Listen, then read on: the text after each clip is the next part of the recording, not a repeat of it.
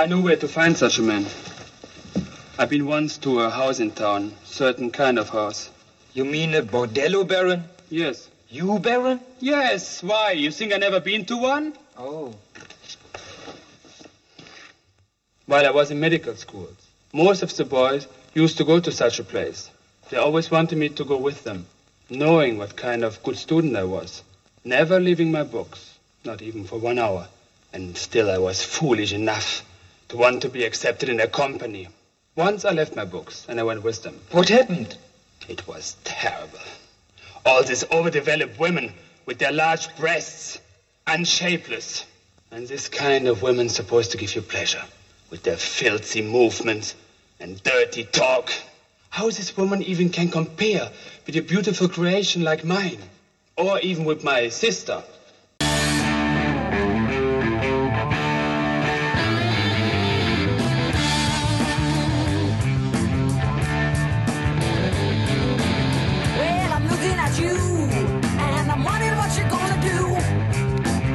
Looks like you've got no friends, no one to stick with you to the end. Take yourself a friend, keep them till the end. Whether woman or man, it makes you feel so good, so good.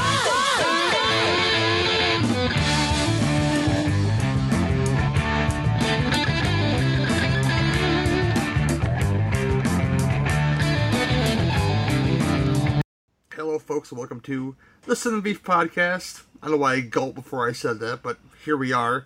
I am one of your hosts, Gary Hill, and with you tonight is Jamie. Hey, y'all. How you doing? I am doing well. I'm very excited to be here. I'm always excited about anything, you know. It's especially when it's cooler outside.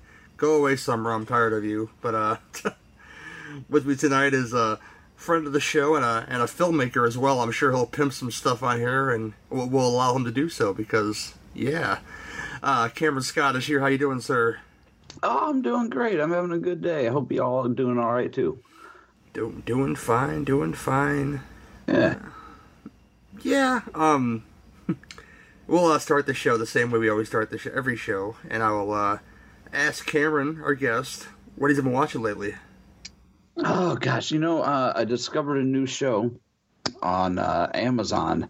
Haven't been watching too many movies, but a friend of mine turned me on to a comic book called The Boys. He told me about this show, and I just started watching it this week. I got the first 3 episodes down. I'm digging it. I'm liking it. I didn't want to like it from the trailer. I was just like, I'm not a trailer guy. But, I'm digging that, and the wife and I are watching a show called Good Omens. This is pretty interesting as well. Yeah, Amazon's delivering the goods, man. I think better than Netflix at this point, so there's that. Yeah. Yeah, the Amazon's kicking ass as far as the shows are concerned. But since I've been kind of down and out with health stuff, I've been tackling a lot more series. So I've recently just discovered True Blood. And I'm not quite sure what to make of it so far. I'm giving it a few more episodes. That's a series that literally has its ups and downs, because I was into it, and then I wasn't into it, and then our late Rutger Hauer shows up in the episode as a fairy godfather at some point, and that's really strange, and it kind of, I never read the book, so I had no frame of reference, but as far as the show goes, it's not a mess, but it will take you to say, maybe I won't watch it for a little while, but then you keep on watching it, and I watched it all the way through. I dug it. Yeah, so far so good, but yeah, that's what I've been watching. That, and I did watch a movie on Netflix called The Perfection that I didn't know what to make out of it, because it's got a lot of twists and turns. I think maybe a few more than most people are probably accustomed to, but that's a real weird one. That's a real fucking weird one, The Perfection. That's a Netflix movie. That was my number 1 until Midsommar came along. And Midsommar just knocked it out of the number 1 spot. So it is now my number 2 for the year. Still. Yeah, good. Sorry. Go ahead, sir. I'm sorry, sir. Oh no, just saying, good flick. It just had some twists and turns. I kind of call, there's several twists and turns in it, and I called the first one, and then I'm like, okay, here's the twist coming up, and then like, oh, then we're gonna have another one, and then another one, and we're gonna throw you another curve and another. Damn, it was good. It's from a filmmaker's perspective, I was kind of jealous. I'm like, that's good writing. Yeah, I didn't get to see Midsummer because the theater that's by us has 8 screens, and by the time I think like Toy Story 4 and Spider-Man Far From Home came out, it knocked it down to like one showing at like 10:40 at night, and I don't go to the movies at night all that often, so I didn't get to see that movie yet. Midsummer, that is. Yeah, I haven't seen that yet either. That's a shame. I would love to hear what you had to say about it. I will have to wait for digital, Jamie. It'll be coming soon, I'm sure. But, Jamie, what you been watching, girl? Well, we also watched The Boys, binged that in 2 days, and absolutely loved it. I think it was totally perfect. I wanted more, and I would, as soon as it was over, I was like, I'll watch that again. Right away. So... I think that Seth Rogen has a general love for the genre because he produced that, I think, and he produced the Preacher TV show, if I'm not mistaken. So which is also very good. He's bringing some shit to the screen that I'm pretty happy about. Yeah. Other than that, just some random stuff. Some stuff for the collection. Saw Once Upon a Time in Hollywood. Yes, I saw that as well. And then watched a couple of things because I don't know if you know this, Gary, but the next full moon falls on August 15th. Mm-hmm. And so does the next episode of Liking It. I seen you poking hints, girl. I knew. That's right. I was running a teaser campaign because that show is coming back. I'm very excited.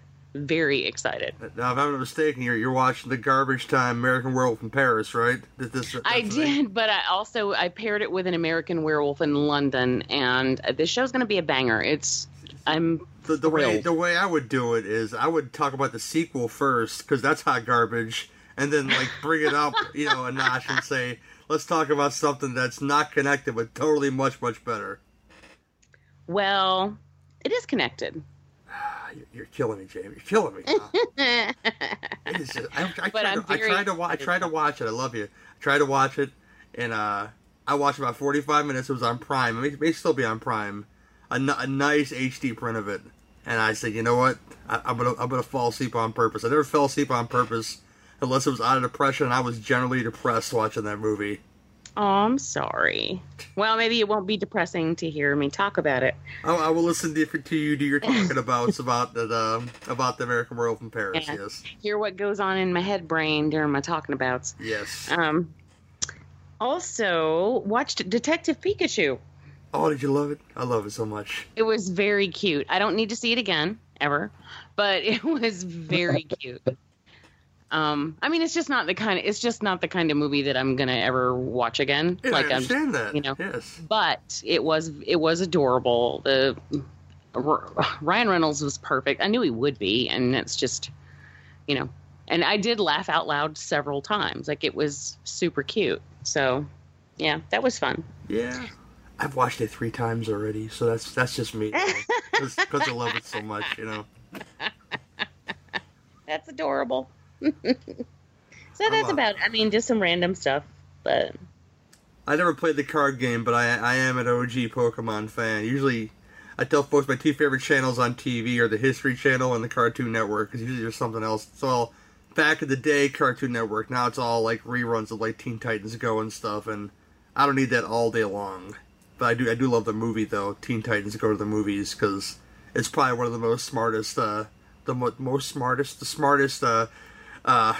superhero film, one of the best ones ever written, I think, because it's just satire coming out of its ears, and I think it's kind of great. But me, it's hard for me to remember everything I watched, but I watched the same thing Jamie watched. I watched that Tarantino joint, Once Upon a Time in Hollywood, without giving too many spoilers away. I think the Brad Pitt stuff's really good. I think the DiCaprio stuff's really good, but everything else is just kind of there. It's like nostalgia splashed over the screen, done really well. Don't get me wrong; it's filmed great. Everything's great. Probably I like it better than his last two films. Let's put it that way.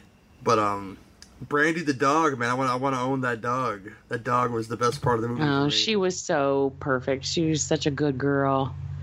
The dog was a badass.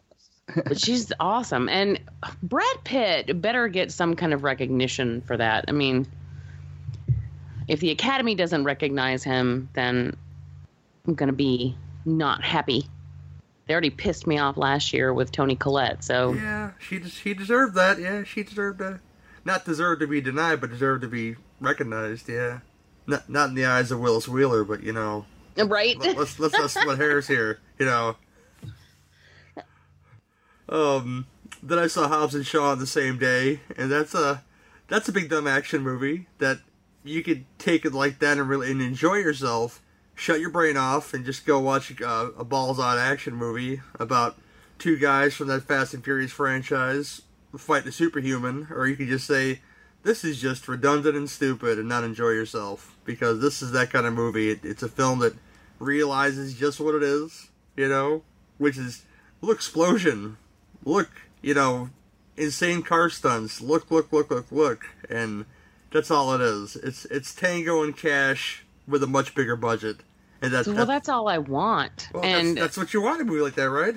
We were. I've been excited about that movie since the first time I saw the trailer months ago, and we were going to go see that on Saturday, but ended up going to the Death Museum instead because I surprised Brian with a trip to... They just opened a death museum here, about 30 minutes away. Nice. And he didn't know. So I just was like, get up, get dressed, we're going out. And I'm not telling you where. So... Did he have a good time? Yes. Yeah, it was quite fun. I had a really good time talking to the proprietor, who was just a really swell guy. And all of the stuff here that's from his personal collection. He's traveled the world and collected things, and like from Papua New Guinea, just Africa, all over. And it's a lot of interesting funerary components, like old-fashioned body removal wicker baskets. Which was very cool. And then some tools and things like that. But then also some like ceremonial masks or decorated skulls, and just a lot of different tribal things. So it was kind of a mixture of old world, new world. Pretty fascinating. I enjoyed it quite a bit. And and also some medical school oddities. So it was pretty interesting, especially for the little tiny town that it's in. It's in a tiny, tiny town. The stuff they found in dead bodies, weird stuff, you know. Top 10 items. You know. Oh, and he was playing this anatomy video. And it was really fascinating. But apparently 3 people had fainted so far at that point from watching that video.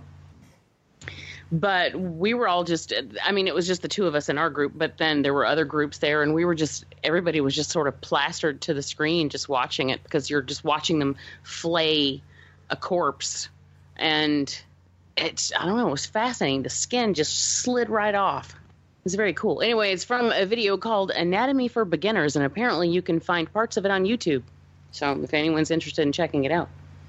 Watch some skin fall off some bones, for sure. Yeah, it was really cool. I just, you know. That might make me sick. I'm not sure. I haven't, you know, the gag reflex is there. Well, it wasn't bloody or anything, because the blood had been drained, but it was kind of like skinning a chicken, because the muscles looked just like chicken, like raw chicken. Oh, okay. So that might be so bad then, see. Anything else? Oh, I watched, the adaptation film of the Batman series known as Hush, and that's a fun one to watch if you want to watch a bunch of villains all in one movie, because essentially Hush is a villain that could takes control through I forget what he uses, but he basically takes control of different villains and makes them do what he wants them to do without them knowing they're doing it. And of course, Bats has to get down to it and see what's going on. And Hush turns out to be a pretty familiar villain, and I'm not going to give that away if you haven't read the comic or seen the movie. But one of the best parts about the Hush release is there's a DC Showcase short on there on the extras on the Blu-ray. Sergeant Rock is an older character that was a thing for a long time in the DC universe, and he did this thing in the 70s. I'm gonna buy this for you, Jane, if you don't buy it yourself, because it's pretty amazing. Where he fought with the Creature Commandos, and this consisted of like a Frankenstein's monster and a werewolf and a vampire, like a Nosferatu type vampire, and they went to war with him, fighting Nazis and shit. And this is all this like 15-minute animated short. First thing you see, when they show up, is Frankenstein's monster crushing a Nazi's head within his helmet, and it's pretty fucking badass. And I was so happy that's a thing now that I can watch just 15 minutes of Sergeant Rock on screen like that, and I'm hoping for more, that this picks up and I get more Sergeant Rock doing stuff. But yeah, the Sergeant Rock and the Creature Commandos, if you guys haven't read it, there's a trade paperback out there of it. And if you're a monster fan, I think you'll think it's pretty great concept. So go check that out. And I haven't watched much else. I was gonna watch the Monster Squad with the children, but the children were away, and because we went to Flashback Weekend and hanging out with Fred Decker, and the kids asking Fred Decker monster questions, like I'm not going to allow him to answer them, because I just stood there and listened to them ask questions, because they've seen the pictures on the table, obviously the Monster Squad, and they've never seen it. I said, well, Fred, these aren't my children, so they weren't raised correctly, obviously, and because they're 10 and 11, so if I had 10 and 11-year-old children, they would have seen it by then. And yeah, Damn straight. Hell yeah, for sure. The only reason I saw it at a later age was because I was older when it came out, because I saw that in the theater. But yeah, I would definitely introduce a child to that at a young age, because why not? But and that went well too, by the way. So if you got a hankering for an original Night of the Creeps poster, I will have one up for auction in December, signed by like 7 people. So you've got some good stuff for this auction. I mean, you always have good stuff. I got more coming. Really good stuff. I got some stuff in the pike I got to send out. So it's that I couldn't normally get before. So I will announce them as it comes up. It's very cool. Oh my gosh! But yeah, that's it for that one. And then I'll bring to the next segment. Being the I have to Jamie Jenkins something. Yes, ma'am. Go ahead. It wouldn't be a show if I didn't. We just got finished watching it too, like right before I started recording. But Brian got for review this new movie called Satanic Panic, and there's an embargo on it, so he can't do a review yet, and I can't really say much. But it has Rebecca Romijn, Jerry O'Connell, Matthew Modine's daughter, who I did not know that this was his daughter that was in Happy Death Day. I had no idea that was his daughter. Who the lead played actress? Or? No. She played the roommate. Oh, okay. And she's in this, and she's great. And also, I mean, there's just a A.J. Bowen. I haven't seen him in forever. And Jordan Ladd, I haven't seen her in forever. So it was just, people were just popping up left and right. And all I can say is that I liked it. You liked it? Yeah? I liked it. That's good. Quite a bit, but I can't say much more than that. Jordan Ladd, I think of Jordan Ladd, I think about Club Dread, my favorite slasher that nobody talks about, because when they squeeze her boob in the movie, it says Penelope, it squeaks, and that's kind of funny to me, Penelope. I think Jordan Ladd, I always think of Grace. Oh, I that's a film I avoided because I don't know. It just looks strange to me. This is the one with the baby, right? And then yeah. Okay. Yeah, the Paul Solet film. I'm thinking of Teeth. That's the one I'm thinking about. That's I've avoided. I think I watched part of Grace, but I need to finish watching it apparently.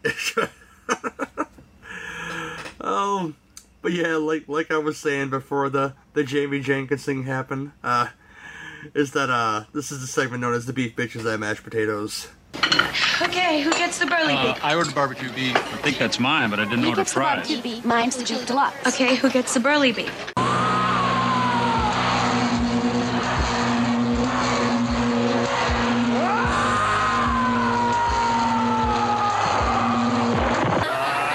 heard that. Jamie, I'll defer to you. Anything getting to your craw this week, girl?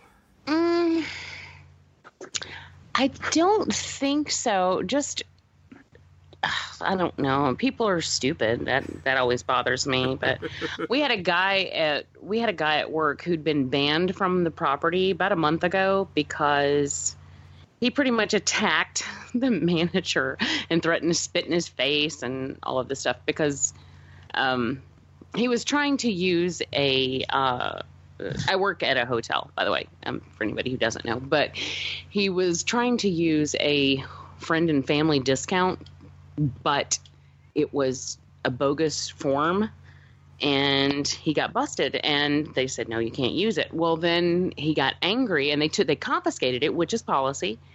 And he's like, I paid for that copy. Well, like, well, dude, you just admitted it. But anyway, so things escalated. The police ended up getting called. And he was, subsequently banned from the property.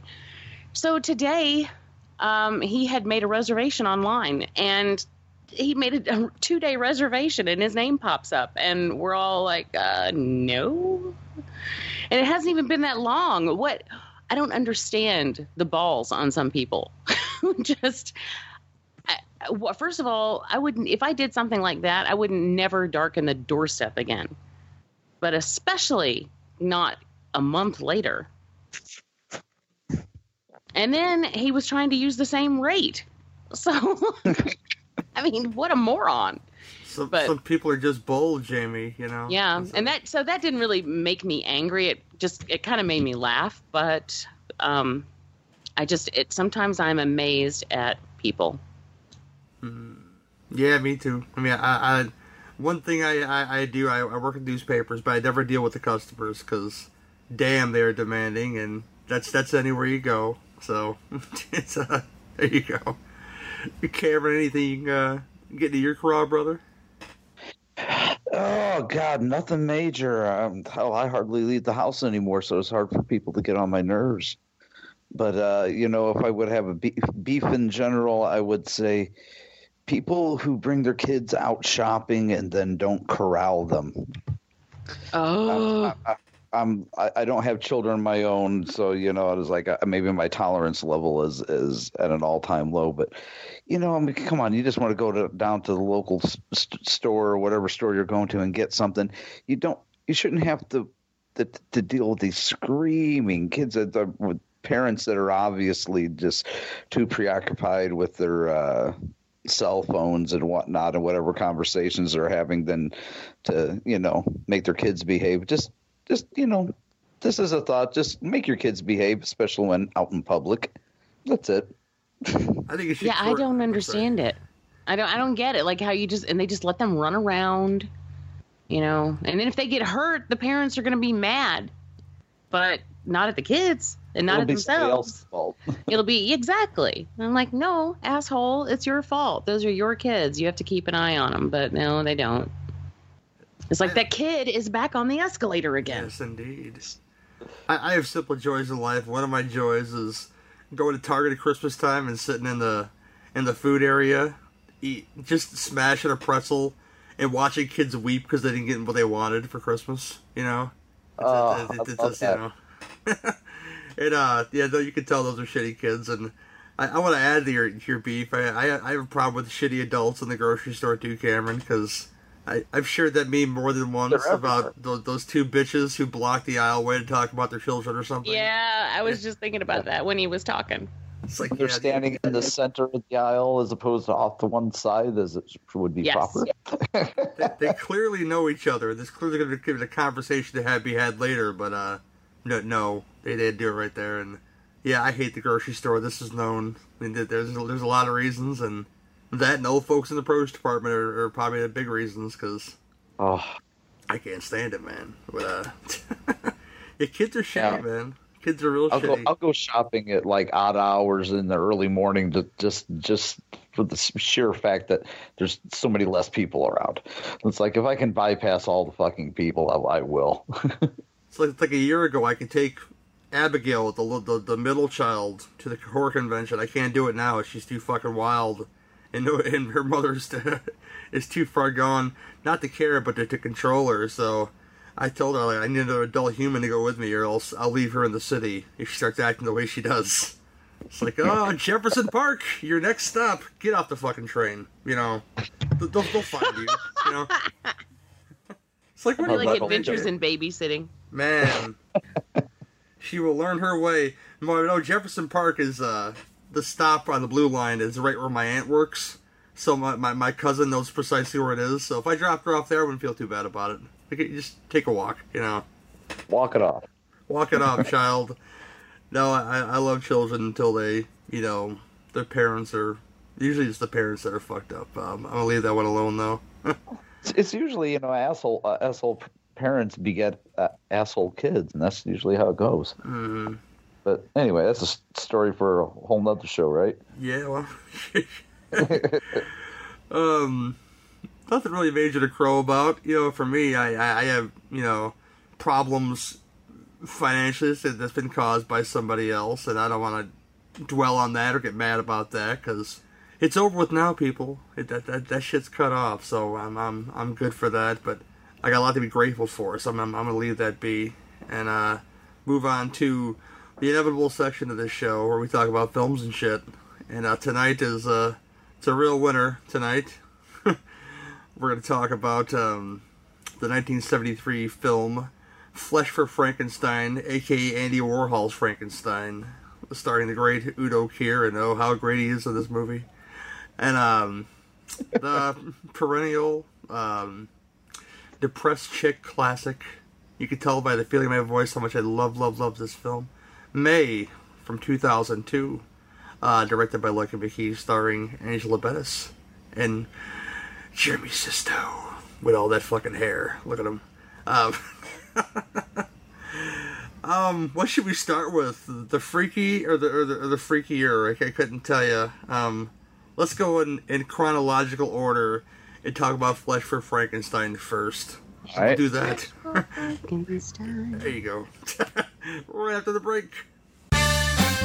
Did you ever see a film at such a young age it left you traumatized with cinematic wounds?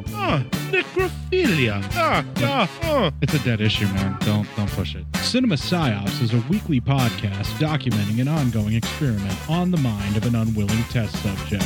No one should have to watch this movie. Oh, no one should have to watch this? No one should have to watch this movie. Surprisingly, it's not a topic that a lot of people really want to tackle. I'm shocked, prudes. I know, really. Right? It's the next sexual frontier that no one wants to explore. I am, in the most sincerest of senses, disappointed in you. It takes a powerful goddess like Connie, jam her arm down the monster's throat and kill it. Oh, I'm still tripping out over that. Even as a kid, I was like, I gotta find a girl like that. Every week, I get a new look of disappointment that I never thought I could get out of it. Unimaginable. At 12 years old, you should not be watching this movie. Obviously. At 13, you should not be. 14, you shouldn't be. I'm not entirely sure even 17-year-olds should be watching this. Just because you're offended by something doesn't mean that you have the right to demand that it doesn't exist. Watching this film again, I had all of this like little nerd glee with everything that kept little popping history up. doll popping up absolutely. at you. So I totally loved this film. Hey, I know why you couldn't see that. It's because your brain's warped from watching this shit at 12 years old. Yeah, this is a rough movie. I told you ahead of time when we were getting ready to do it that it was How going to be a could you rough watch one. this shit at 12? Because physical wounds heal, cinematic ones don't. Listen to Cinema Psyops. Andy Warhol's Frankenstein is here. Kiss him! Kiss him! Newsweek magazine calls it the first original Frankenstein in years. A perversely fascinating movie. Hold me close. Oh! Andy, not so close! I can't... Stop it! What are you doing? I can't breathe! Stop it! Stop it! Andy Warhol's Frankenstein, with its swooping bats, severed limbs, hideous decapitating devices, and various spare parts. They all slither off the screen in what Playboy magazine calls the most gruesome epic ever unleashed.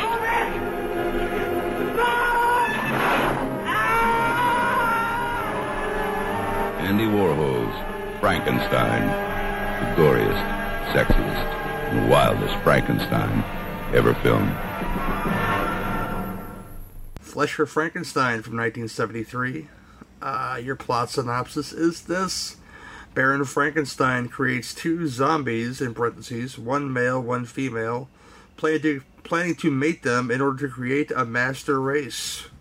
It's a German film? I don't think so, though, but this, of course, stars Udo Kier and a bunch of people. Damn.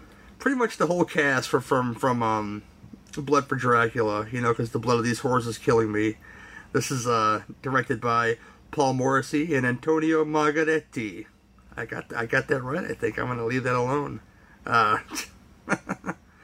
This is a freaky little film, and I don't want to take all the glory, so I'll ask our guest, Cameron, what he thought of this movie. Oh, God. It had probably been 8, 9, 10 years since I watched it, and I forgot how batshit crazy it was. And it's not to be said that batshit crazy isn't good, but man, some of it's really good, some of it's really bad. I mean, some of the good is Udo Kier. My God. Acting lessons did him well later on in his career, because in this one, it seems like he was somewhere between, the evil scientist from Human Centipede and Tommy Wiseau from The Room. I couldn't decide. I don't think he could decide what he was doing. But oh, God. The main thing I got from this movie was creepy fucking kids. That's what I walked away from it with. Creepy fucking kids, man. Creepy kids be watching stuff and doing stuff, and then that ending, I don't know how much we want to give away, but let's face it, that ending is friggin' batshit crazy.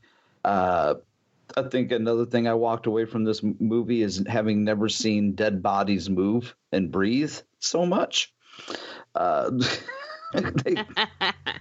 They breathed and moved and coughed and rolled their eyes more often than people that are alive that I know. And the camera zoomed in on that shit, too. Oh, God, yeah.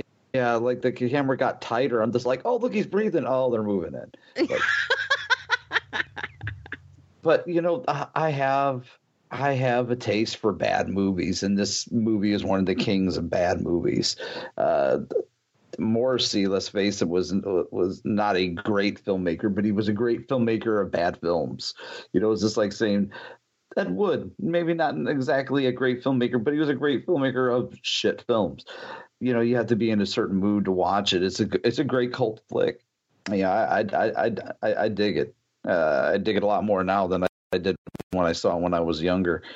But man, some of the things is just like the creepy kids. It's beautifully shot. It cinematography wise is a beautifully shot film, but it's just an execution with the acting, some of the awkward exchanges. Wow. Talk about awkward. Oh my God. Some of the dialogue, it's like, what was it in order to, what was the line that Udo Kier has? Oh yeah. About fisting a gallbladder. To know death, you must first to know life. Death, Otto, you must fuck life in the gallbladder. That's it. Fuck life in the gallbladder. I forgot the fisting part came later. But yeah, I dig it. I don't know what a rating I would give it at the moment, but yeah, I usually do movies on a scale of 1 to 10. I give it a 7. Cool, Jamie. This movie, oh my, yeah, it's okay. It's not good. Let's get that right. It's not a good movie. It's really not. And acting is so, I mean, you nailed it with awkward. It's all the exchanges are just kind of painful. And I didn't know much. I didn't know much about Morrissey other than this and Blood for Dracula, which I've already covered on a different show. And I'd seen this, but it had been a long time. And I'd forgotten. I remembered it being less awkward, I guess. But when I'm watching it this time, I'm like, God, this is just painful. Like, the delivery was so unnatural. And Udo Kier had to yell everything he said, you know, which was actually, it ended up being entertaining and funny. Like, it's not good, but I do find it entertaining. And it looks pretty. The colors are very pretty. It looks really pretty. But they also do some really interesting things, like some interesting choices as far as editing goes, where, you know, when he's lowering the body from the tank, you have to watch the entire process. And then the dude's over there just turning the crank, for probably a solid minute. And like, we don't have to see the whole thing. Like, we get the idea, you know, but so I feel like the movie could have probably been about an hour long, really. Because if you just tighten things up a little bit, it didn't need to be as long as it was. There were a lot of things we didn't need to see. There was a lot of dialogue that really wasn't necessary, and it was painfully delivered. But at the same time, it was really kind of weird. But the scene where right before Udo starts to get closer with the female corpse, there's a scene where he is clipping her stitches so that he can like reach inside. But that clipping of her stitches was a very long scene and oddly erotic. Yeah. It was weird, but it was... Especially with what happens next. Yeah. Well, I mean, at the time, that just kind of makes it creepy. But just the clipping of the stitches part, for whatever reason, was just pretty erotic. And it turns out, and I was like, God, is this guy a porn director? And yeah, pretty much. That's, you know, he did movies like Lonely Cowboys and Flesh. So, yeah, makes sense. But I mean, it's weird. It's weird, but entertaining, I think. Brian wasn't. He was kind of over it, but it was too long, and it is very long, like longer than it needs to be. But I want to say, isn't this the film that was directly inspired Rocky Horror Picture Show? Well, did this come? This one of them, because it's not the same. I looked this up. It's not the same lab. But if you look at the lab, it looks exactly the same. Yeah, it does. Yeah, they said that it was got the tank and the stairs and everything. They said it was like a brick by brick, you know, restoration of look like that lab. So I'd imagine Lou Adler took some cues from this film to you know for some inspiration, because if you look at that movie, look at this movie, it looks exactly the same. The tank is the same. Mm-hmm. Dead on. That was like a catwalk up there, like where like you would see the Transylvanians looking down, and of course, you know, Frank chasing her creature, and yeah, it looks exactly the same. Even the groins were covered. In here, it was more like with cloth and tape. Yeah, I don't know. Yeah. But, just tape, just friggin' tape. Yeah, but with even the buttholes were covered. Yeah. But and of course in Rocky Horror he's wearing this like gold lame like Speedos, but it still felt very similar. And so the whole time I'm watching it, that's all I'm picturing. I'm just picturing Rocky Horror because the lab. It's not an accident though. I looked that up. Yeah, well, it can't be. Like, it just, there's no way that it would be. So that, I thought that was really fascinating. But, yeah, I don't know. It's so bizarre. But at the same time, I can't look away. Yeah. Like, I find myself unable to look away. I have to see what's going on. I have to know what's going on. And so there's something about it that's compelling. There's something about once you start it, you have to finish it. Yeah. You got to know. you got to. And you don't even necessarily know why, but you do. And oh my God, what kills me too is when he right before he gets it with the gallbladder, he kind of like sidles up to the corpse, and the table's in a standing position, and then he tells the guy, he's like, lay down the table. So he puts the table down, and basically he just kind of Udo Kier just ends up on top of the body, and then when he's done, he stands it back up. I'm like, you lazy son of a bitch, you can't even climb down off the table after you're done, after you then tell the guy he's a filthy thing for watching you. He clearly just ruined his pants, Jamie, so I think he needs a little help getting up, see. Oh, maybe.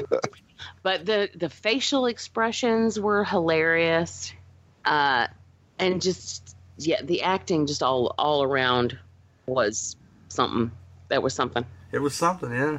It's But like I said, it's compelling. You can't really can't tear yourself away from it. I mean, so me myself, I loved my time with this film because, like you said, there's some lulls in there, but when you get to a lull, the next thing you know, like, the fuck did he just say? It's there's a part of the movie, I don't know what the exact quote is, but he's talking about like parts for the zombies or the Frankenstein woman, where he's talking about how big breasts have no shape. He wants them to be like his sister's breasts, which raises a whole new level of questions there. That he's doing comparisons of his sister's breasts to make the creature the perfect being. And, well, I mean, he's married to his sister, so that's something. Oh, yeah. Yeah, the woman with no eyebrows. Yes. No eyebrows. Clean as a whistle. Just banging away on the stable boy. Oh, and it was in 3D. Yes, it was in 3D. Yeah. We didn't get to watch 3D, but... come on. It was so funny because I never knew that. And when we're watching this, like, first, when he removes the organs, he just thrusts them at the camera. Then later on, there's a tool being thrust at the camera. And when they go to the whorehouse, like, the woman comes around, like, turns around, and she's all rubbing her boobs and right in the camera. And Brian's like, was this in 3D? And so I looked it up, and yeah, it was. And I never knew that. But I love to see this in 3D. Yes. There's parts of this film that they'll keep you in it just because they're so fucking bizarre. There's a part in the film in which the sister is sort of doing some weird foreplay with the stable boy. She's sucking his armpit, people, okay? Oh, yeah. And I can't figure out... I guess everybody has a kink. It just was really weird to me that she was getting off on this. But this goes on for a good minute and a half for sucking on this guy's fucking armpit and the sound effects, oh my gosh. Yes. Yeah, I feel like they were ADR, but just because they had to be. And I was watching. This is how intent I'm watching, seeing if her mouth movements match up with the sucking sounds that she's making on his armpits.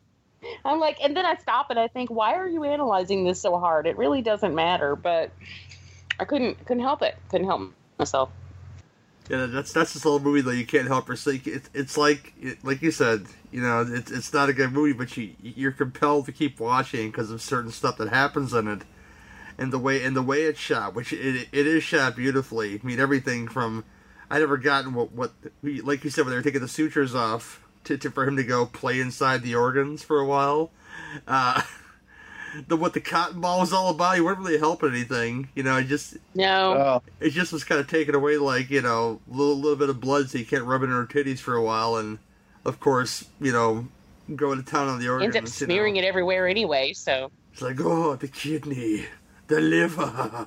He gets so excited about the fucking organs, man. And there's a lot of this not explained, and I just don't care in a movie like this that it's not explained. The ending in question, I'd imagine that when all the transpires happens and the kids are going to make a new creature out of their captured, foe or whatever, because the beginning of this movie kind of tells you that they're kind of idolize the Baron in a way because they're playing with a doll and put it in the guillotine, and it's just a really weird little beginning to this movie. And the sister's all like, "Come, children," and shit like that, and they're going on a fucking carriage ride and shit, and it's got a lot of weird little plot points though, and I love the weirdness of it, the weird incest shit, the weird sexual shit. I love the end because much like Bride of Frankenstein, our creature kind of becomes self-aware and knows what he has to do, and yeah, great back-breaking scene, and that's hot. But, and Udo's just being Udo, man, I don't even know if this, I'm sure this had to be dubbed. I'm not sure whose voices were the real voices, but I was looking at, one of my favorite parts of the movie is when Otto, the assistant, is like wagging his tongue at the chambermaid, and of course it inherently kills her. Mm-hmm. He does that a couple times, and he just wags that tongue. But the whole time I'm looking at him, he looks like Martin Freeman from those Hobbit films. I want him to go find a coat of mithril somewhere and take me on a quest with the tongue hanging out of his head, because that's just hilarious. But no, this is an oddity. But it's fun to watch. It's fun to laugh at. It's fun to be grossed out at. I think it hits a lot of notes with me, and I'm gonna leave it at that and kick it to Cameron and ask him anything else you'd like to say about the film, and what would he give it 1 to 10? I think he said 7 already, but I'm gonna ask you anyway. Yeah, I blew my wad early. I already gave it that rating, but yeah, so did Udo. Yeah. Oh, the kidney, the liver, by fucking a gallbladder. I don't know. I'll sum it up by it's a good little cult film. If you're in for anything weird, it's a must. It's got to be like a top 10 thing with that and Blood for Dracula. I think probably the two things I walked away from this movie mostly was Udo Kier. Let's face it, with he's the man, and what a mop of hair he had in this friggin' movie.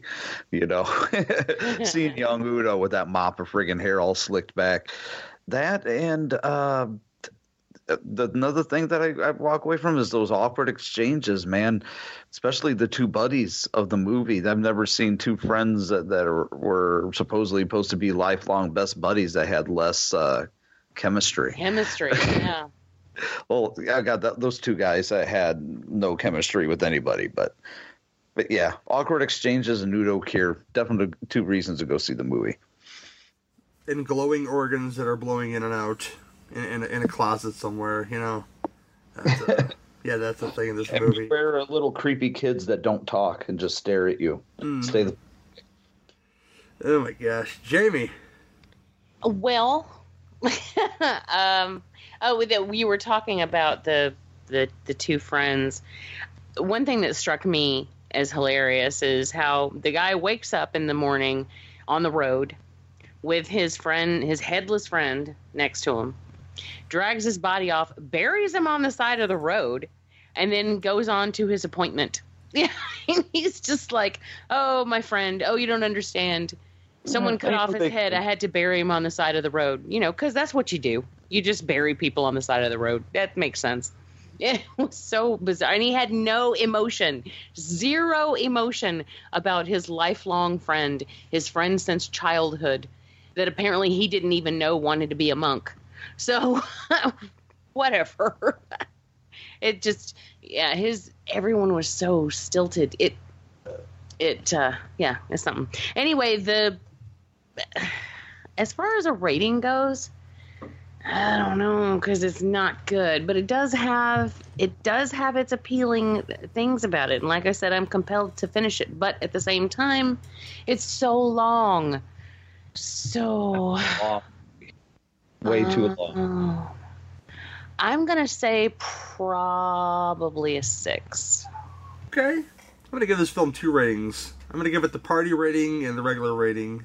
Regular rating is with a 6. But if I turn this on with some people in the room and we were watching it together, I think they would be thoroughly entertained because of all the batshit crazy stuff that's going on.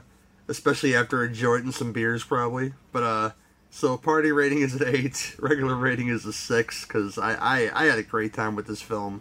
Like you guys said, it's not great. It's not good as far as like cinematic gold good, but it will raise some eyebrows, and I think that people should see it. So there's that.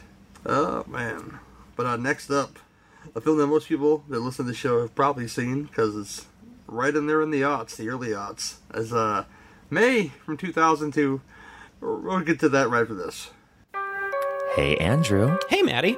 Do you like horror movies? I sure do. Well, did you know that most horror movies are inspired by real-life horror? Really? Like what? Well, take The Shining, for instance. That's based on Stephen King's real-life addictions, or The Purge, which could be our country any minute now. Oh, and The Strangers, which is based on a real-life murder.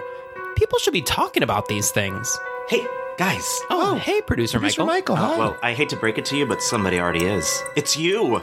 That's right. We are Friday the 13th, the podcast where we talk about horror in real life and horror in media, all from an LGBTQ perspective. Because we gay, y'all. We are proud members of the Legion Podcast Network, and we can be found on iTunes, SoundCloud, Stitcher, or wherever your favorite podcasts are found. And follow us on Facebook, Twitter, and Instagram.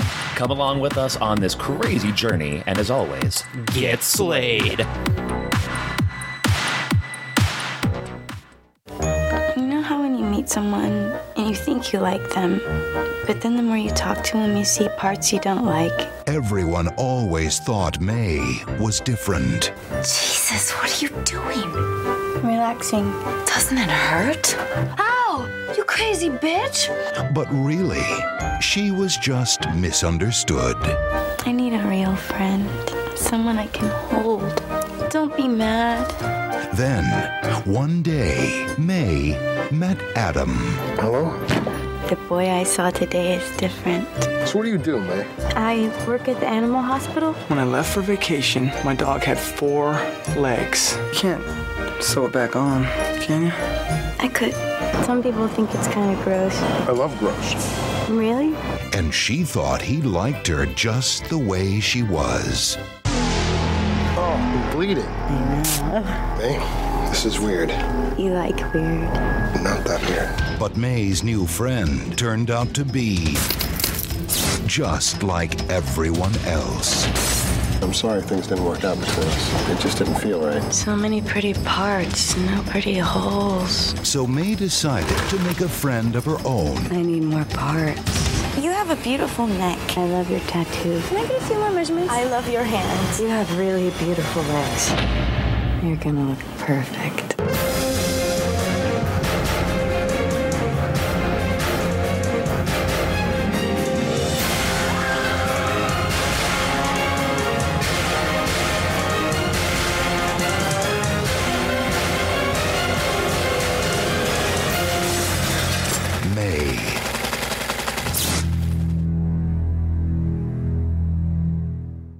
May from 2002.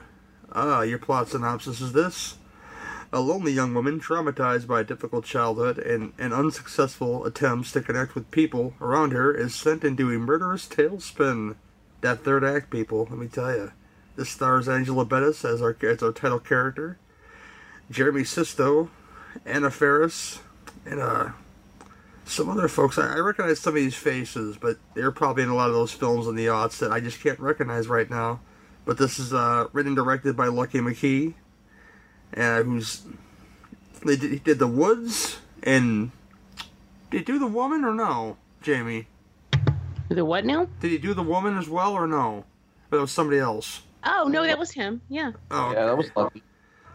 He also wrote and starred in the companion film to this, Roman, which was directed by Angela Bettis. Oh, I didn't even know that existed, so that's new for me. Yeah, so basically they flipped roles. He played the awkward, lonely guy, and she directed the film, but he still wrote it. And I like it. I don't like it as much as I like May, but I do like it. But Jamie, you do like this film, and that's no secret, and I'm doing this for you, babe, so I'm going to ask you first what you think of May. Tell the people. I love this film. I do. I've seen it so many times. It was way back in the horror forum days. This was my avatar photo for a long time. And I was initially introduced to this film, oh man, when I first started doing online reviews. I was perusing the video store for something to talk about, and this really cute guy in like a gas station shirt with his name on it came up to me in the video store, and he was like, "Hey, have you ever seen this movie?" And it had not been out that long at this point. And I said, no. And he's like, well, I highly recommend it. And I said, okay. So I took it because hot guy tells me to watch a movie. I'm going to watch a movie. And I loved it. I've always been drawn to this. There's and a lot of reasons. One, Angela Bettis does awkward so well. She makes me uncomfortable throughout the entire thing. And it's because I like her and I want her to be happy and I want her to find her place. Yet she just does these things that are so unnatural and so uncomfortable that I'm on edge the entire time. No matter how many times I see this film, when I watched it yesterday in preparation for this, again, I'm just like my stomach's in knots the whole time because I know what she's about to do and it's just not normal. You know, if the Jeremy Sisto character he's very cool. He's a cool guy. And if she had just been normal, you know, things could have worked out with him, but she just kept messing it up. And it just, I don't know. It always makes me uncomfortable to see people do things in movies that I can't explain it, but it's like being at your friend's house when they're getting in trouble. And I don't like seeing my friends get in trouble. So it's kind of like that, I guess. But she's incredibly awkward and lonely, and I feel bad for her. And the thing is, everyone needs that person in your life that you know that you can be completely comfortable with and allow that person to see every weird thing about you. You know, you need that one person that you can tell the weirdest thing that pops into your head and know that they're not going to run screaming. And she just can't find that person, you know, and then people keep telling her they like weird, but they don't really mean it. And the thing is, that's a real thing. You know, you do find people all the time who are like, you know, I like weird. And then like, no, they don't really. And then when you find the person who really does like your brand of weird, then you know that you've met the right one. And it's sad. It's very sad to me. And Anna Faris is adorable in this movie. I just think she's cute as pie, and I love her in this. The whole thing with the doctor cracks me up. You know, didn't do a Fico-Sam on Miskatay. It just cracks me up. Give me the scoople. The scoople. What the hell is a scoople? Yeah, I don't know. I love Jeremy Sisto too. And there is that first time we see him when he comes outside and she's kind of waiting to see him come outside of his shop, and he sits down and he takes a cigarette and he just starts smoking that cigarette. That is incredibly hot. Like, I love that whole scene. I love the way it's shot. I love the music. Everything about it. I love his mannerisms. It's just, damn. You know, and then we have these moments like when the glass case gets broken, the doll case, and then she starts rubbing her eyes, and those glass shards, you can hear them crunching in her eyes, and it just runs all over me. I can't take it. And then at the end with the scissors, it's just like, I go from moments of being really just into it and kind of turned on with the Jeremy Sisto stuff and feeling really sad for her to then being completely repulsed in the very next scene by something that's happening. And I love a movie that can just yank my emotions all over the place like that. That makes me really happy. So, yeah, this is one that I've always had a soft spot for. And anytime I find out that someone hasn't seen it, I want to just shove it in their face. Cool. Mr. Cameron, what do you think, man? Oh, gosh. You know, this is another one that I hadn't seen in a few years, and I loved revisiting it. I think it's probably Lucky McKee's, I don't know, either best movie or second best movie next to Red. I really like Red as well. And he obviously has such a fucking love for the genre. I mean, with movies like this and The Woman, I mean, hell, he makes the main character, one of the main characters, Jeremy Sisto's character, is an Argento fan, which you know, I love that. Yeah, when he was like, oh, it's like, you know, I want to watch an Argento movie. That was actually probably the one problem I had with the movie. He was like, hey, you want to go see, you know, a movie? They're playing Trauma. I'm like, really? Of all the Argento movies you could take a girl to go see, you're gonna choose Trauma. You're not gonna choose like Suspiria or Deep Red, but that's a nitpick for me. But I think maybe he thought that was a little too mainstream. Or maybe because everyone would expect, maybe Deep Red, because Deep Red's my favorite Argento. So I would have gone with Deep Red. That's a good idea. But I think he probably felt everyone would expect Suspiria. Right. But yeah, Deep Red would have been that, or Deep Red, one of the two. So maybe that's why he chose Trauma. But like I said, minor nitpick. But it's a, you know, right from the opening shots, the opening shot is a complete what the fuck moment. And I definitely have to say, you know, what an asshole mom. You know, May had like the worst mother ever. Yeah. Like, here, we're just going to fix your wonky eye, put an eye patch over it, don't let anybody see it. It's just like, it's horrible. It's a horrible thing to do to your child. But it is, you know, you touched on something there when you said it was heartbreaking. And it's hard to watch. It's like like you said earlier about watching a friend get into trouble. You know, you don't want to see your friend get into trouble, and it's just like, oh no, like creepy girl's gonna do weird stuff. Like, oh, it goes into cutting. Oh, then it goes into biting. Mm-hmm. And then, you know, and it's just like, you know, no, just don't take it that weird, you know, ease into crazy a little bit, ease into it, you know. You know what I mean? Like right after, I mean, you go right into the weirdo stuff, and then she's cutting herself, and then Anna Faris walks in, and it's like, oh, here, I'm going to cut you too. And like, no, normal people just don't do those kind of things. She doesn't know how to be normal, though, and that's her fucking fucked up mom. And also, the correct answer to "Are you a pirate?" is always yes. Yes. Whether you have a peg leg or not, you're a fucking pirate if you got a knife patch on. But, oh, God.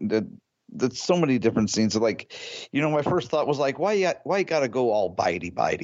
Why you got to automatically go in for the bite into the lip and stuff? Why you got to go bitey, man? But, you know, you had a good thing going, May. Messed it up. You know, and normally, you know, I'm not a prude of any sorts. I'm a filmmaker myself, so to me there are no boundaries. There's no such thing as to me as censorship. You don't censor yourself. But I have a thing for animals, and you know, when she kills the cat, you kind of lose me a little bit. But I understand where the scene's coming from. But yeah, it kind of turns me off a little bit. Doesn't take away. It's not a detriment to the movie, but you know, it just is what it is. But that classroom scene with the case and the blind kids and the broken glass, holy shit!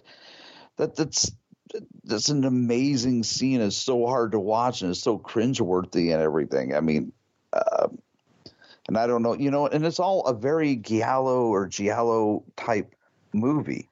The way it's shot, the way that she's piecing, you know, starts piecing the people together towards the end, and the music is also very, you know, Goblin-like. So I really feel like in the end, I mean, it's a deep film about, you know, the psyche of this poor girl, you know, of May, but it's really, you know, an homage. I mean, I really never hear anybody talk about this, but after this last viewing, it's really an homage to the old Giallo movies. I mean, the music and the way it's shot and everything, it's very Giallo-like. And this is kind of odd that I never hear anybody talk about that, but I loved it. I love getting to watch it again. I'm glad this is one of the ones that you picked. Yeah, me, it's not as popular to me. You know, it's not really the way the film is shot. The film is great, you know, as it is. I have more problem with May herself, you know, who's supposed to be not milquetoast, because you could tell that by the beginning that she was brought up a certain way, you know, to settle into things and not stray from the settling, you know, by her mother. I'm sure she was a big trophy wife. They don't show any of this, but I'd imagine that's what was going on here. And May has always been probably taught to be a very yes ma'am, no ma'am, yes sir, no sir kind of thing, even, I'm sure, in her non-existent love life, if that was going to be a thing. And I dig the aesthetic of the first 2/3 of this movie, but when you get to, down to the marrow, literally, where she just starts, because this film is about rejection, essentially. She's been rejected all of her life, so when, I guess the thing that happens that makes her snap, they go straight into amputation, people, because that's what happens in this movie. If you haven't seen May, she doesn't have a friend, but Mom always taught me, if you can't have a friend, make a friend. So fun, yeah. She goes to find parts that she likes to put together to make a friend. And I love the line, so many beautiful parts, but no beautiful holes. Yeah. And as she's just looking at people walk by, I love that. It's the little stuff, man. Long. But yeah, if you've seen the film, I remember seeing the film, watching it now. Even then, first time watch, you won't notice this, but the whole time she's noticing parts of people because she's obsessed with, I guess, she has like dolls all over her house, and she likes to sew things together. And she works in this veterinary office, so she knows what sutures are. That's my favorite awkward May story, by the way, is when she's talking about how they put too small sutures on the large dog and his guts poured all over the place. It's like, that's something you talk about in normal society with people, and then especially when you forget somebody. Well, I have to put that on him. He told her to disgust him. Yes. So he asked for it, and she did. So don't blame her. How like if you don't like it. It's almost like with Glee. She said the story like with I don't even know. She had a certain demeanor, like a happy-go-lucky demeanor when she was telling the story.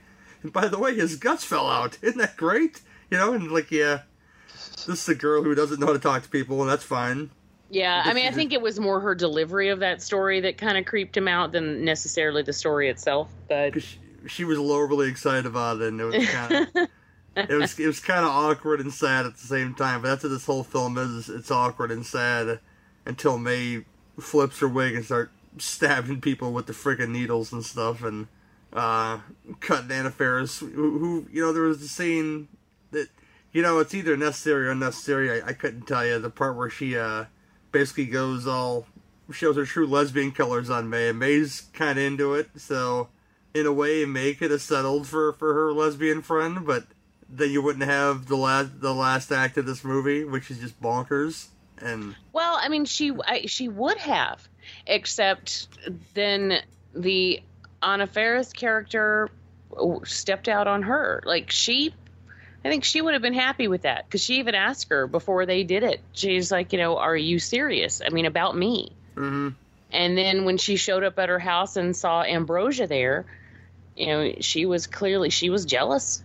That girl with the nice gams. I love that word, gams. Gams, stems, wheels, whatever. Those are some words that need to come back.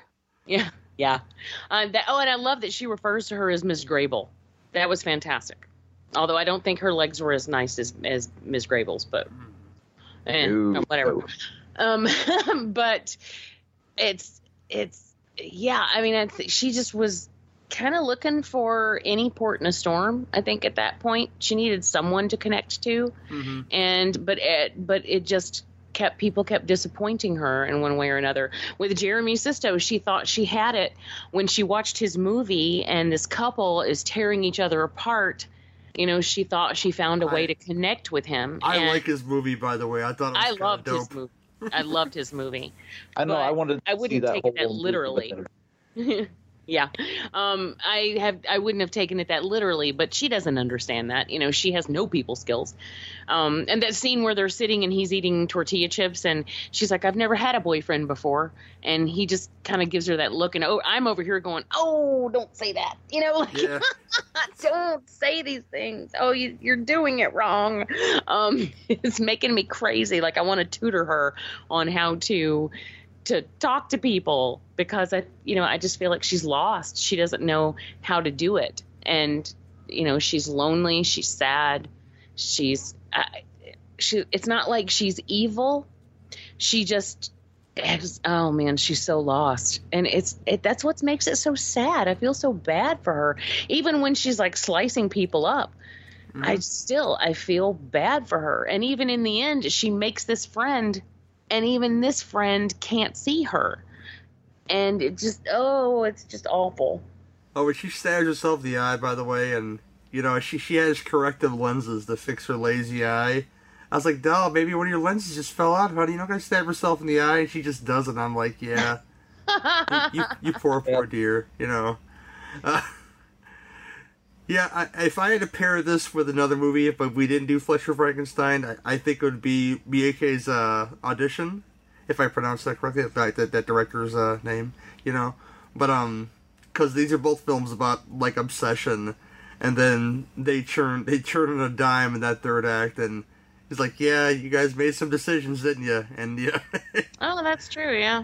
And, yeah, because you know, because I've known girls like this, just that weird little girl that's hanging all the time. And I was never mean to these people or nothing like that. I'm not that kind of person, but they're easy targets, if you will, for other people who may be mean. And I can see, you know, I don't see how it took her this long to snap, but it just kind of happens.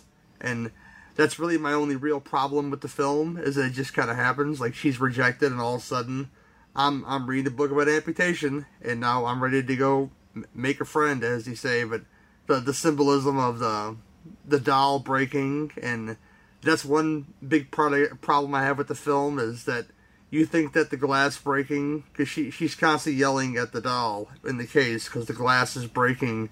Does this doll have some kind of supernatural hold on her that makes her do things? I don't really know. Is this glass breaking all in her head? These are all unanswered questions that I care and don't care about at the same time. I just don't know why. I just don't know why it's part of the movie. Is, in my opinion, it just seems strange that it's there. I've always looked at it as more symbolic than anything else. You know, that's how I always thought. That the case is cracking as she's cracking. You know, her facade is wearing thin. If you've seen the case cracking, which maybe it is symbolic, like she's seeing it like that, because I'm pretty sure when you see it in the classroom with blind kids, that the case is unbroken. I had to go back and look at that again. Oh, you know, I've never actually paid attention to that in that particular scene. I don't think. Until, of course, the kids go crazy for some reason, because May brings, you know, fragile dolls to a blind school. They expect kids not to want to play with it, but it's right. That was just a bad life choice for May right there, bringing that doll. Well, and you know that they feel everything, because the first time she sees them, she says, "Why are they feeling everything?" You know, so clearly this is how they interact with their world, Fester, and okay. And yet you expect to bring this case that has nothing. I mean, if they feel it, it's just glass and wood. That's it. And it tells them nothing.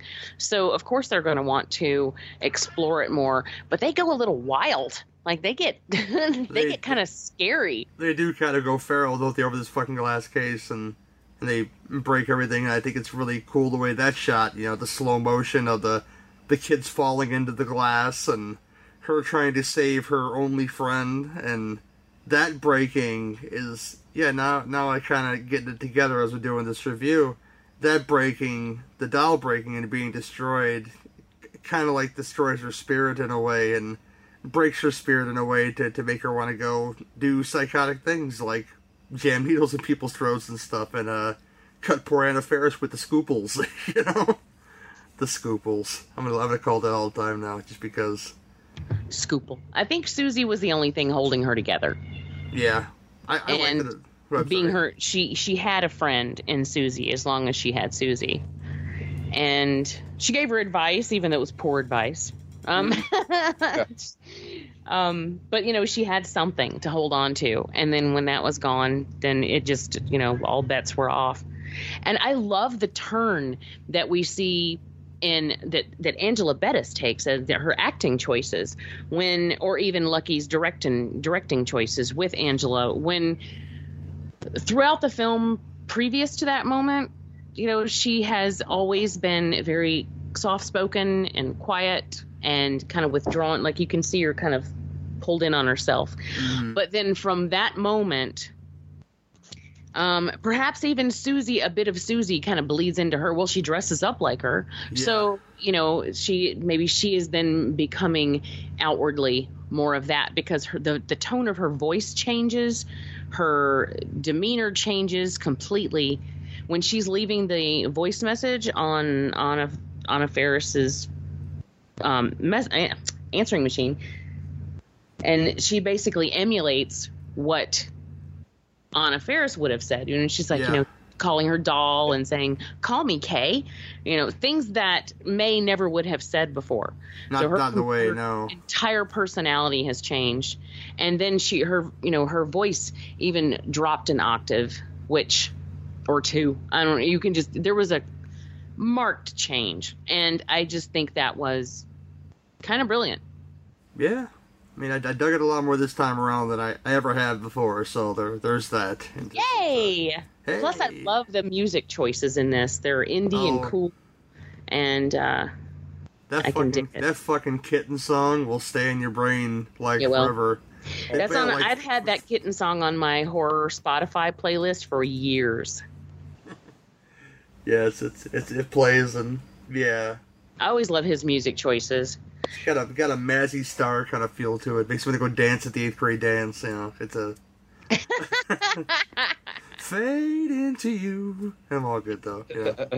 He has some great choices in The Woman too. I love his music. Ty West also usually has very good music. If you like that sort of thing, I'm not the biggest Ty West. My favorite Ty West fan is the one he denies, Cabin Fever 2. Oh my gosh. But Cameron, anything else you'd like to say about the film, and what do you give it 1 to 10? Underrated flick for anybody that's listening. Definitely seek it out. It's one of the lesser known movies of the aughts, as you called it. But it's underrated. It's very good, and it's probably like the one thing I know Angela Bettis from, although I know her from a few other things. But that's like, the main takeaway from this movie is her performance is really just hammers it home. You feel for May. She's going to do bad things and she's going to make poor life choices, but you can't help but feel for her. I give it an 8 out of 10. Cool. Jamie? I agree with that as far as Angela Bettis goes. I mean, she was in the Carrie movie. She was, not bad, but nothing. I don't think it was all that remarkable. She was in the Toolbox Murders remake. She was fine. She was fine, but it's just acting. She was kind of pedestrian, not bad, but just not fantastic. In this film, she came alive, and someone told me that she was in Handmaid's Tale, and I did not know that. So I have not watched the show. I keep meaning to, but I don't have Hulu, so I just haven't gotten around to it. But now that I've heard that, then I especially want to watch it. But anyway, I'm over here trying to think of why I wouldn't give it a 10. Like what about it would keep me from giving it a 10? And I honestly, I can't think of anything. So, I mean, I don't think there's anything I would change. I don't think there's anything I don't like. And this has been a favorite of mine for, I can't believe how old it is. It just doesn't seem like it should be that old. But since the moment I saw it. So, yeah, I think that's where I'm going to land. Cool. Oh, I forgot to mention, I'm going to Jamie Jenkins something, too. I tried to watch that crap Overboard remake because I figured, hey, I like Anna Faris, and I just didn't like that movie very much, so I'm going to leave that at that. But, no, like I said, I liked it better this time around, especially, it even went up a little bit in this conversation that we're having, because I remember little things about it that, like the glass case, which I have to really go back and look at that scene to see if the case is broken while she's in the room with the blind kids, because I don't think it was, but it was clearly broken as when she put it in the closet and the glass was breaking, and psychically or in her head, it could have been in her head. I'm pretty sure it was. But like Jamie said, the music choices were really, really really great, and that really helps things along in this movie, because it's just like a slow burn to get the last act, and that works better than Audition for me. I'm not the biggest fan of Audition because I don't like the way it really till it gets to where it's going. I really don't like the story of what's happening. I get it. She's obsessed. She's been rejected. She's gonna get her revenge. This plays a lot better for me. Now, if you want a balls out revenge film, go seek out The Loved Ones, because that starts out crazy.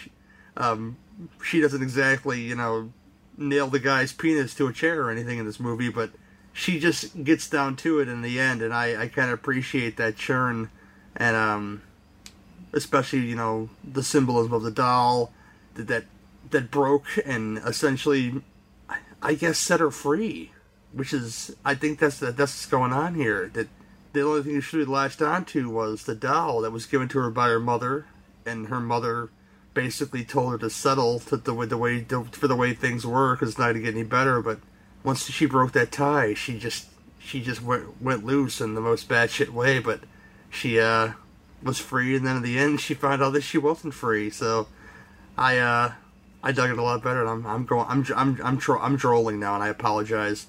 But 7 out of 10. It'll probably be a little bit better if I watch it again and analyze it a little further. It'll probably be closer to an 8, but I'm gonna leave it at that 7 for right now, and say that it would have been a 5 before this review. So there you go. Yeah, I'm happy with you giving it that, because I know you weren't nuts about it going into it. So I mean, yeah. I know you picked this one for me.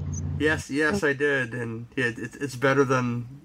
It's not a shit sandwich, okay, Jamie. It's just it's good. I like it. Okay, it's better than some of the stuff that came out. That's why I dread Duncan's next subset of shows, where we go into the aughts probably, because there's some garbage in there. I'm talking to you, Valentine. But there are also some really good ones.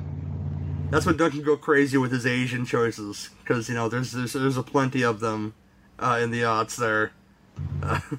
Yeah, and we've also got the French Extremes, which, there's some really good films in the 2000s. So I'm excited about that. Much better than the 90s. God, you did get some years, didn't you, babe? I'm sorry. I'm gonna leave it that right here, and we'll come back to close out the show. Hey, did you guys ever notice that podcasts talk about the same movies over and over again? Yeah, as much as I love Friday the 13th, I don't need another show telling me how good it is. Exactly. Same thing goes for Halloween. It's a great movie, but come on, there's other stuff out there. There should be a show that highlights movies that everyone else seems to skip over. Like... Oh, I always wanted to talk about Absentia. And I want someone to cover the room. The Skeleton Key's a good one. Then let's just do one. We can call it The ABCs of Hidden Horror, and we'll go through the alphabet talking about our favorite horror flicks that get ignored. Great idea! I know what my first one's gonna be. Join Brian, Dave, and me, Jamie, for the ABCs of Hidden Horror on the Horrorphilia Network, where we might discuss some of your neglected favorites, or introduce you to something new. I don't want to go full-on chopping block segment here. I just like to say that Rutger Hauer passed in our time away, and he was a phenomenal actor, and we're going to do a show dedicated to him, not the next show, but the show after. We're going to cover the Osterman weekend and Surviving the Game, and I know people love Blade Runner. I'm just not one of those people. I think it's got great performances in it, and done by great actors. I just think the story's a big old mess, but, I'm not going to split hairs there. It's a beautiful film. But that and the great author, poet, humanitarian Toni Morrison has passed away, and I think that's important to say because some of the most profound writing I read as a young man came from her, and I appreciate that every day. Every time I see ugliness in the world, I can look at some Toni Morrison writing, and I could read it up, and I could feel good, a little bit better about the world. And I don't want to go into politics. That'll go into another time by another show in which I say, hey, let's not talk about those anymore, because that's not why I got into this, and I'm not stifling my co-hosts, or my listeners for that matter, our listeners, because they believe what they want to believe, and they know what they know, and everybody's got opinions, and there's a lot of truths out there too, and I just don't want it here, people. No offense, but yeah, that's another one, guys, and I'm glad it's here. Cameron, I'm sure you got some stuff that you want to push, and now is the forum, now is the time. Tell the folks all about yourself and what you got coming, sir. Well, I'm a filmmaker, writer, director, sometimes actor. Right now I'm working on a film called Death Care that I wrote and co-directing and starring in. It's a pretty big project that I'm working on right now. It's a movie about killer nurses, but it's basically about a gang of home healthcare nurses that take out like undesirable healthcare recipients, and I happen to be one of those, and I happen to be one in real life. I'm not just a hair club member, but I'm also a client. But I went through some health scares and whatnot, and some multiple surgeries over the last couple of years, heart surgery. So this was my response to dealing with doctors and nurses and shoddy home care and insurance and everything. So it's partially based off of real life experiences. We'll just say it's inspired by some of the horrible things that can happen to you if you have to deal with home health care. But we're running an Indiegogo for that right now. I think it's going for the next like 30 days or 25, 30 days that we're trying to raise completion funds for that. And I'm also going to be acting in a short film that's shooting in a week from tomorrow. I'm driving out from here in Illinois to Louisville, Kentucky to shoot a short film called Piggy that's being written, directed, and starring this amazing actress named Dixie Jeers. She did a movie. It was a remake of a film called Crazy Fat Ethel. And, wow. Yeah. That is oddly a favorite of mine. I love that movie. Oh yeah, it's a full-on remake, and you would, without the fact that there's like cell phones and some modern conveniences, you would really think that this film was also in the 70s. It's just got that nice kind of grindhouse feel to it. So if you can seek it out and you can find it anywhere, Crazy Fat Ethel, great film. But she starred in that and co-produced it. But this is her pet project, her directorial debut. But she is actually in the Death Care movie. She was in some of the footage we shot back in June. She plays one of the nurses, and we just kind of hit it off. And she asked me to come along and play a really nefarious, bad, kind of disgusting douchebag kind of guy, the kind of guy that would make Jeremy Sisto's character in May just kind of pale in comparison. So I want to have some bad shit happen to me too. He got, I'll live it this way, he got off easy in that movie. I'm not getting off so easy. But those are the two big projects I got going on now. I have several writing projects. I have a short film that I'm editing called Birthday Cake that I'm trying to get finished. I got a bunch of little irons in the fire. Anybody that wants to find me can just find me on Facebook or find me through my production company, Quattro Venti Scott Productions. You can just find the website or find us on Facebook or Twitter. Send me some links, brother. I'll put them in the show notes. Okay, will do. Jamie made a movie once, right, Jamie? Secret Shopper, right, Jamie? You know? Oh, yeah. Yeah, I did. I made a short a few years ago. That was back in my Viscera days. I have one that has been dying to be made for years, and since I moved out of Athens and up to Michigan, I just don't know any film people anymore. And I keep telling myself that I want to get involved in the local film scene again, and I just haven't done it. But I actually know several filmmakers in Michigan, so it might be possible to try to hook you up with some people. They helped me edit and do post-production and CGI on my first feature film a couple of years ago. They're good people. That would be phenomenal. I used to be really heavily into the indie film scene back in Athens, Georgia, and I don't have the same, since I'm not surrounded by those people anymore. You know, we kind of feed off each other's creativity. Yes. And I just haven't had the drive that I once had, and I know it's there.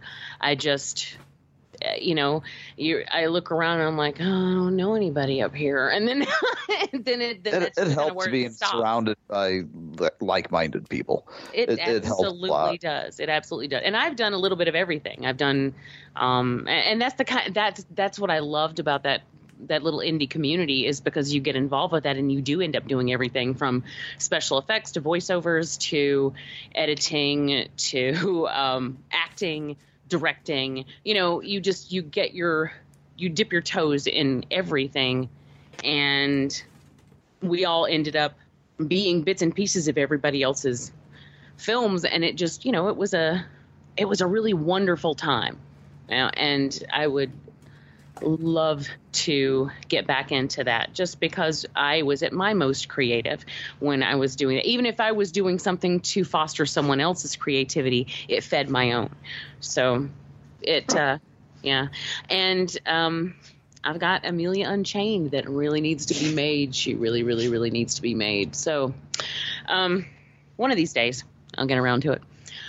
But yeah, as I do have Secret Shopper out there, so that's something. And where do you know where I could find the Crazy Fat Ethel remake? Like, is it streaming anywhere? Is it can you buy a DVD online? You can buy it on DVD and on Blu-ray. I don't know their website offhand, but if you just type in a Crazy Fat Ethel, I'm sure you can get them still from the director. They were doing self-distribution there for a little while. That's wonderful. I would love to, and I would love to support indie filmmakers, in the process. Yeah, so. I just saw it last year at a place called Midwest Horror Fest, and it took it was second. No, did it get second place or first? I can't remember if it got second place or first place in the film category, but then Dixie won Best Actress for it, and she did good.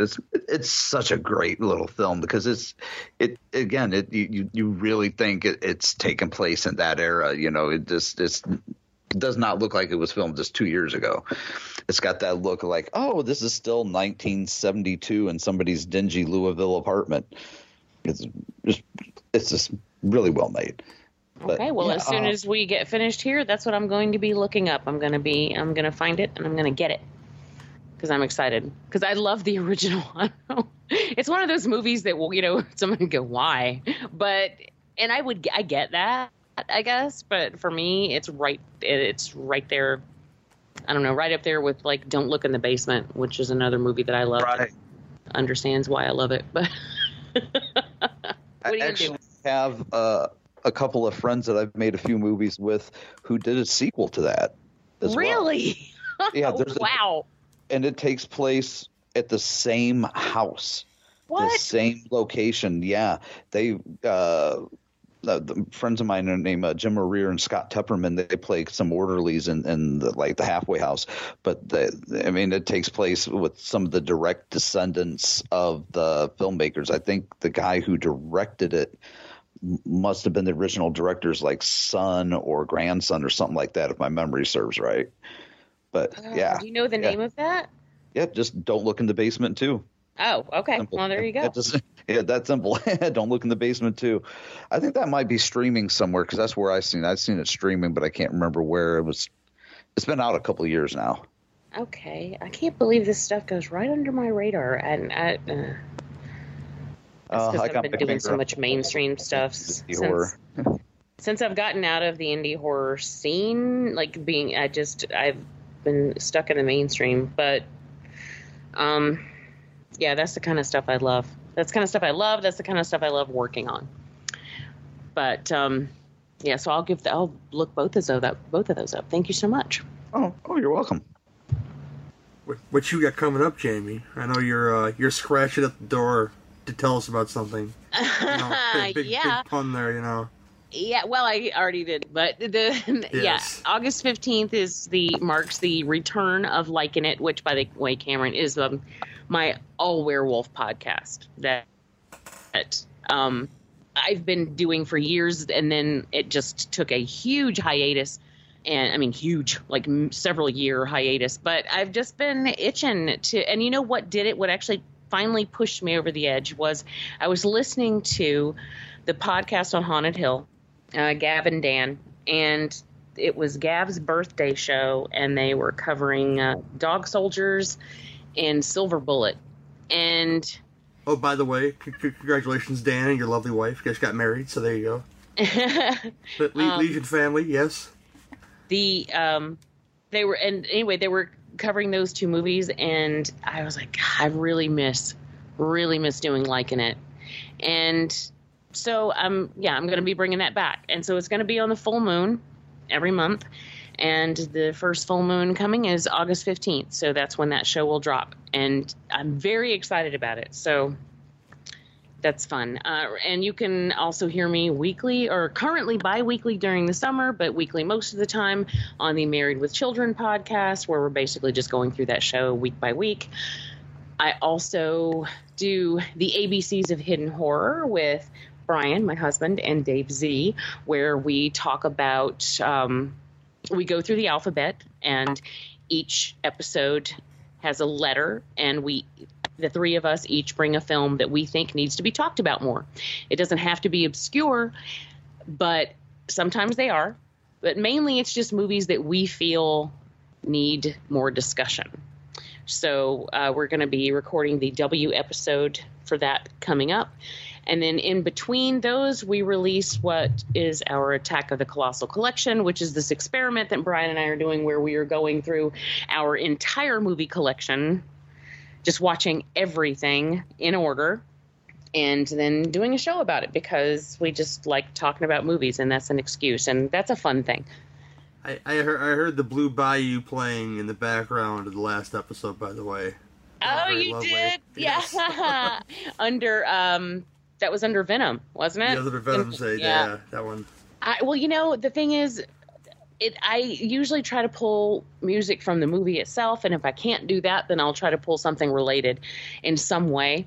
And Venom, you just can't get the music for that, or I was unable to get the music for that. I couldn't find it anywhere, so I was trying to think of something to do. I kind of toyed around with maybe some Zydeco, but that's a little too bombastic for something like that. So I found that really beautiful version, that instrumental version of Blue Bayou, and I thought, you know what?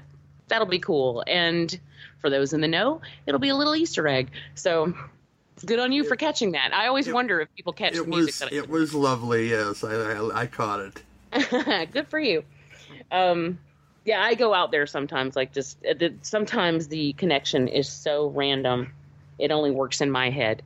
But it's kind of fun. And let's see. What else am I doing? Oh, right now you can catch me on the 1992 episode of the summer series from the podcast Under the Stairs. You know, Duncan does every summer he does his Best of the Decade series, and I randomly drew 1992 and 1993, and oh my God. 92 was not that bad, I have to admit. It was a pretty decent year. 93, holy hell. Yikes. But it's still fun anyway, because there's a lot of arguing on that show. Cool. That's about it right now. Yeah, this show that you listen to right now, and the Two Drink Venom commentaries have been releasing episodes. I hope you guys have been enjoying those. Those are both on LegionPodcast.com. The spin-off show on the same feed that you listen to this show on, and on the Legion feed respectively. Burning for Springwood, the Freddy's Nightmares retrospective. We'll be recording episode 5 next week with a full crew, including Mr. Venom again, and I think you, Cameron, and you could come on that one, right? Or oh yeah. If you'll have me, I'm there. Yeah, I'll let you know which day for sure. Doing episode 9 and 10 of the first season, which includes The Bride Wore Red, I think it's called. That stars Diane Franklin, and she's always good. We'll see how good the episode is. That's always fun to discover how good the episode is. And what else is there? Fleas and Flicks charity auction is coming in the first week. No, the second weekend of I keep saying the first weekend, but I think it was too close to the beginning of the month. So the second weekend, the 7th and the 8th of December. It's a Facebook event. Look on Facebook, search for Fleas and Flicks charity auction. You'll see the Isle of Dogs from the movie on the banner. Just click on that and join up, and you guys can bid directly in the comments as the items drop when it's time, of course, not right now. Flashback Weekend was very generous to us. I got a poster signed for my own personal collection that I paid for, but all the people from Night of the Creeps donated their own autograph to a second original poster for you guys to have. It's either, I forget which one that I'm putting in the auction. It's either a Belgium one or an Australian one.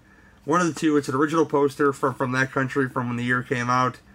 It's signed by Tom Atkins and everybody else almost, including Fred Decker, who was pretty awesome. They're all pretty awesome. I didn't mention this. Just talking about 1992, Candyman got to be Tony Todd again, and I got a donation from Tony Todd as well. So look for that Candyman picture in the auction as well. And people like Candyman, right? Yeah. Just yeah.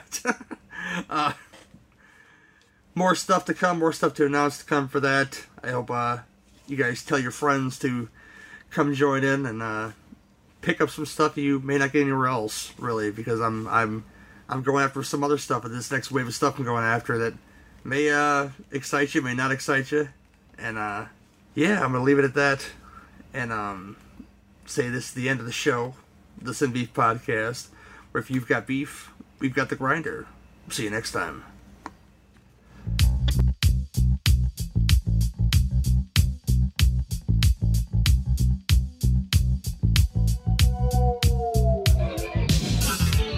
There's a change in pace of fantasy and taste. Do you like good music? Do you like to dance? Oh yeah.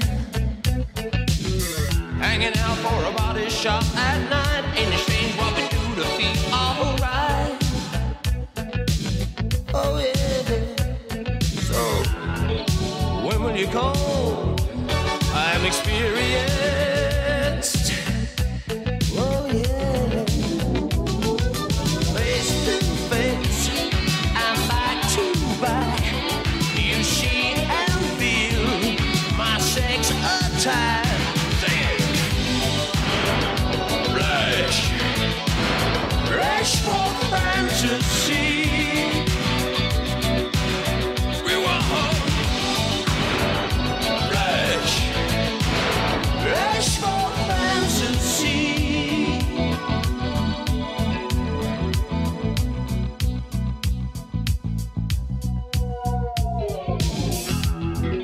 It's after midnight. Are you feeling alright? Oh yeah. Turn out the light, babe. Are you someone else tonight?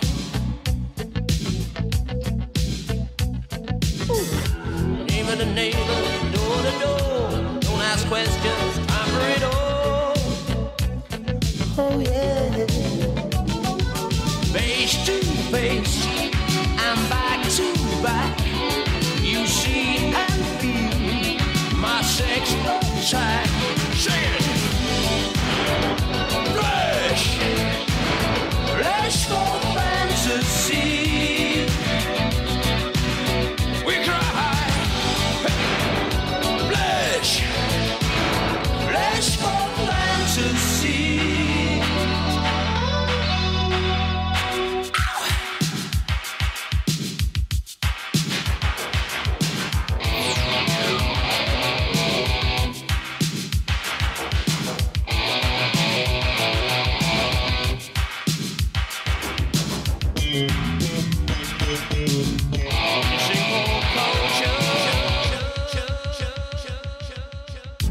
Father loves his son, mother's daughters too.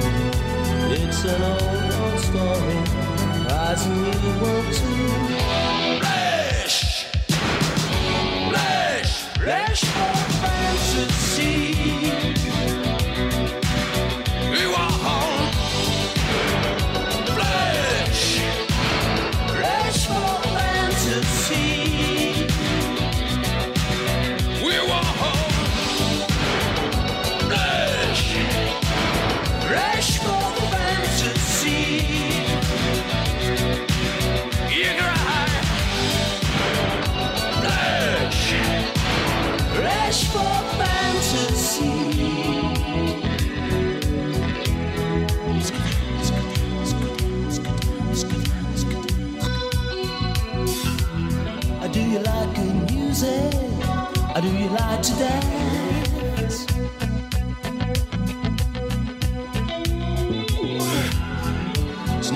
morning, you wanna risk a chance. Neighbor to neighbor, door to door.